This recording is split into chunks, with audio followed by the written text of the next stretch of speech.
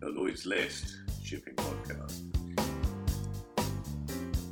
Hello and welcome to the Lloyd's List podcast. My name is Anastasios Adamopoulos, and this week I am joined by three of Lloyd's List's very own. With us today, we have shipping and commodities analyst Michelle V.C. Bockman. Hi, Michelle. We have market specialist Nita Bash, and we have our chief correspondent Richard Clayton. Hello there. Hi. So there are a number of things you three have been following over the past week. Perhaps we could start with the international conflict engulfing Venezuela, which shows no sign of respite at the moment and continues to affect a number of sectors around the shipping industry. Now, another shipping company has been caught in the crossfire with the U.S. Office of Foreign Assets Control, simply known as OFAC, penalizing them for apparently shipping oil from Venezuela to Cuba. Michelle, you've been following this story. You've been covering it for this week. Can you tell us a little bit more about it and why it could be more important just beyond the case itself? Well, this is really interesting for a whole lot of reasons. Now, firstly, it's an extension of existing sanctions, so it came out on the 12th of April, and for the first time, it's brought in ship owners who aren't from the US. So basically, what happened in this case is OFAC named an Italian company and 6 of its 7 vessels in its fleet, and then it also named 2 other shelf companies, Liberian registered shelf companies, and 2 ships.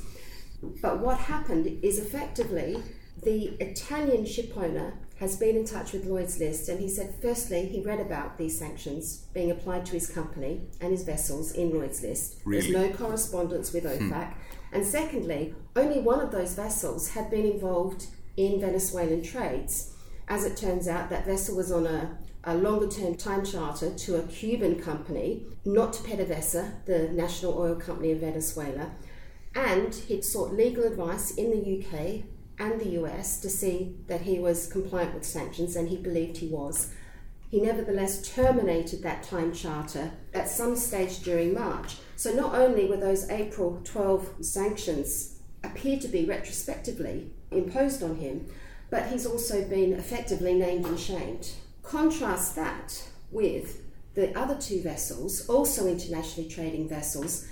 They were just named as the shelf company. Now, anybody in shipping with half a brain goes to Aquasis, which is a free database, looks up that company, gets the address, and then you can match that address against the correspondence that goes to a shipping company. In this case, both of them were in Greece. I'm not going to name the shipping companies.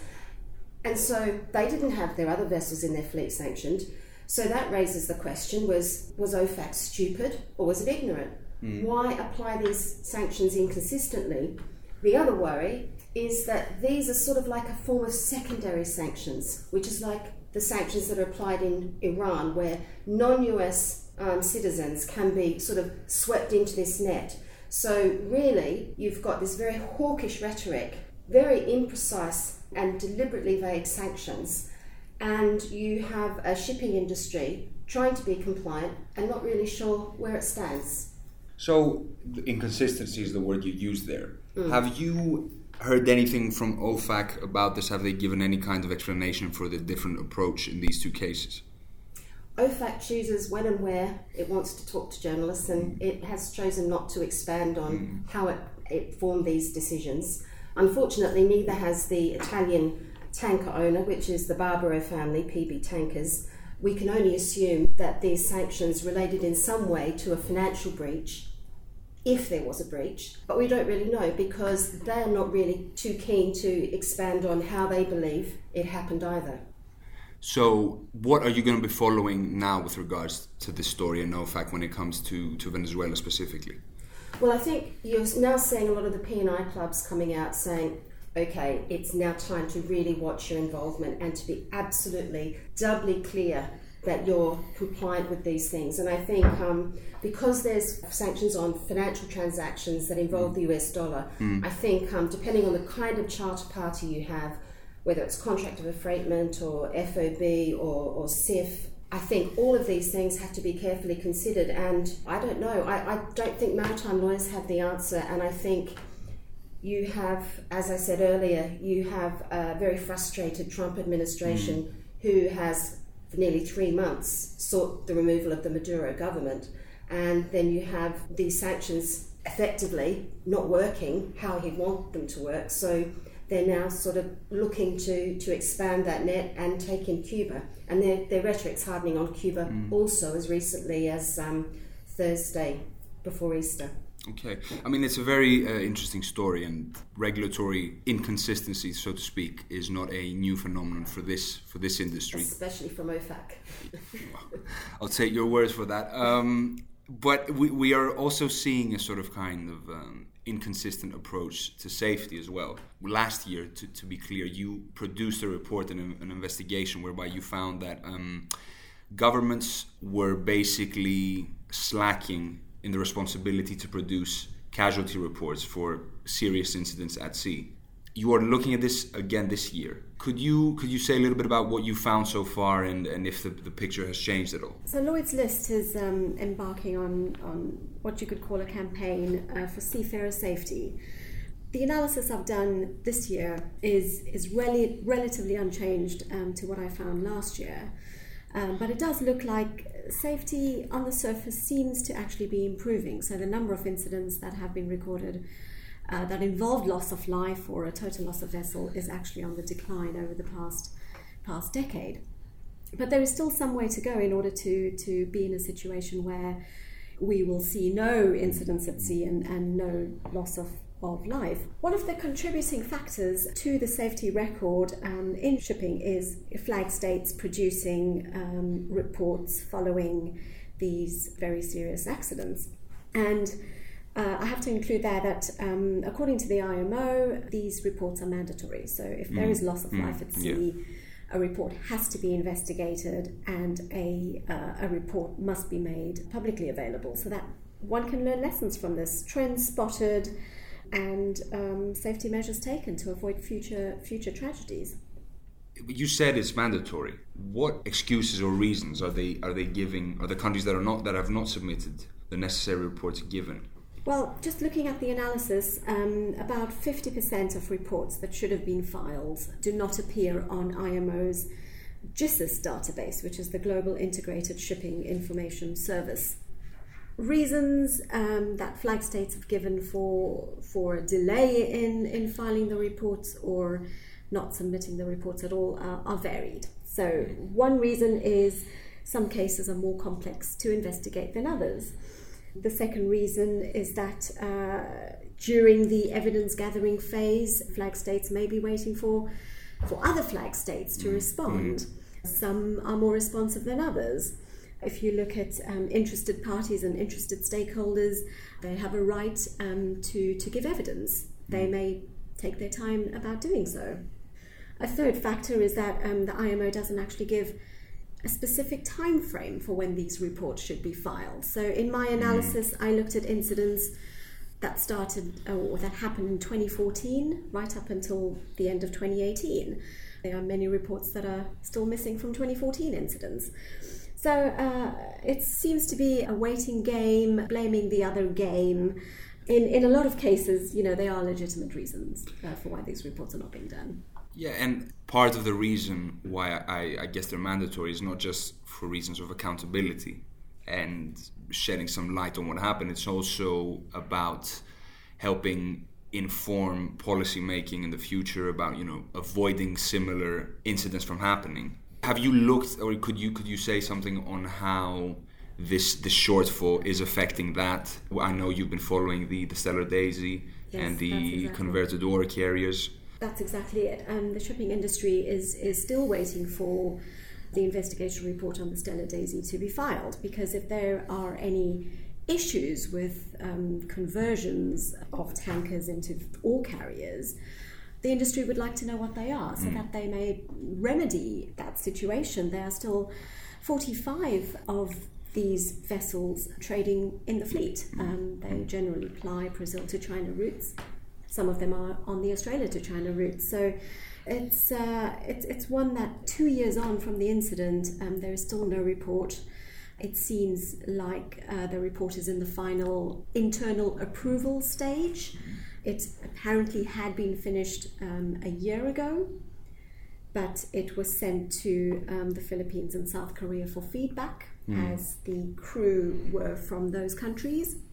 And while the Philippines managed to give its feedback in 30 days, as per the IMO requirements, a mutually agreed time between the flag state and South Korea was forged, and in the meantime South Korea embarked on a search operation. Right. The wreck was actually located, and the VDR was found, which is the voyage data recorder, much like a black box in a plane. And it looks like that was being looked at by the flag state. Yeah, I mean, we're all looking forward to seeing that, and looking forward to your piece, on your analytical piece on this issue, which is coming out soon, I believe. It's coming out shortly, yes. Okay. So keep a watch out for it, and I hope you'll find it as interesting a read Good. as I do. Yeah, I'm sure we will, and safety is obviously a huge issue, and nowadays we know safety is moving beyond just the physical, which is obviously still very clearly very important. It's also moved now into the digital realm.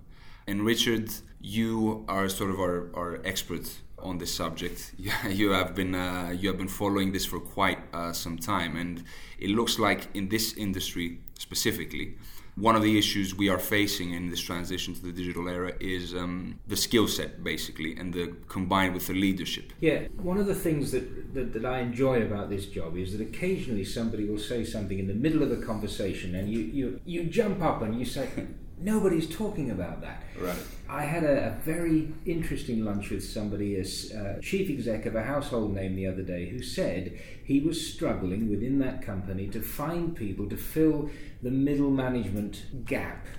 People between 45 and 55, shore-based, not seafarers, but shore-based.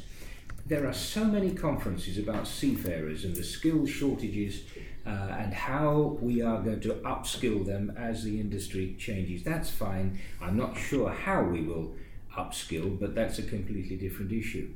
Most companies are able to fill the junior ranks, but with respect, Anas, millennials think differently about the way their career moves forward. In the old days, people thought about their whole career in one hit.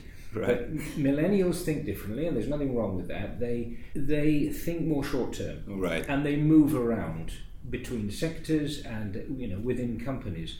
Dare we say they're selfish? So they I bring think impatient is the word. But yeah. impatient. That's a good word. They bring STEM skills that the industry needs, but they don't keep them. And at the other end of the scale, managers in their mid-50s up into their mid-60s are coming to the end of their careers, and retirement often seems a very interesting option.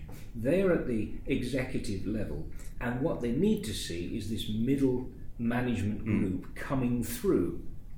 But from various conversations I've had, I think that middle section is being stretched. And this is important because if we talk about digitalization, we talk about disruption, we're going to need a group of people who fully understand how their company is working and what the dangers but also the opportunities are from digitalization.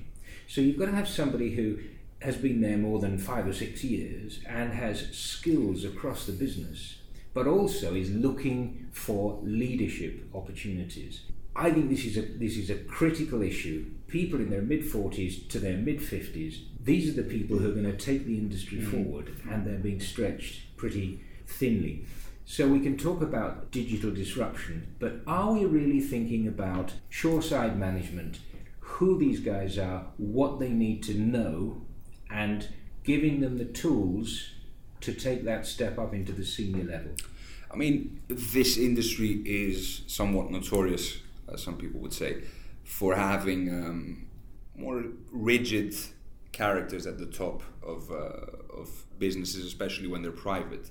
Do you think, from what you know, from what you've seen, that there is this sort of tendency, and of course this is a generalization, but there is a tendency to stifle change internally simply because one is used to operating the way they've always done, and therefore sort of blocking the ascent of those people that you said are being stretched thin? Yeah, it's often seen as a conservative industry. We've got to understand what that means. This is an industry that thinks longer term than most other industries, because ships are built for a long period of time. In order to get any money out of a logistics supply chain, you've got to think beyond 2 or 3 years. You have to think 10 years and beyond. So you put in place a time horizon that's slightly longer than most other companies, and you need people to shepherd that through. If you've got skills that move into the business and then move out of the business, there is a little bit of kind of destabilization. So it's not that people want to block that movement of people up through the industry. It's that's just the natural way it is. It's a more long-term play. And so how do you think this problem that we're facing now could be resolved, but basically the situation could be improved in the quest for a... I think at the board level, so we're looking at the senior executives, the people who need to put into place the foundations for the future. They need to understand what skills are missing in that middle sector. Often you can train from within, but more often you bring people from outside because they have 15 or 20 years of experience in digital technology or in cybersecurity or in if you're going to go down that road, autonomous shipping. They already have those skills and you bring them in. I found it really interesting. One company bought another company, and the second company was full of 40-somethings, full of fresh ideas, and the older company was saying, oh my goodness, I'm going to be forced out of a job here. 55 to 65, I can see a lot of those retiring earlier than they used to, and that will allow some of the middle managers to move up. But it's understanding the skills that are needed and trying to fill them, not through just training somebody that's already in the junior level into that middle, but bringing people from outside. So digital disruption is probably a good thing because it's going to bring knowledge and skills and experience from outside the industry.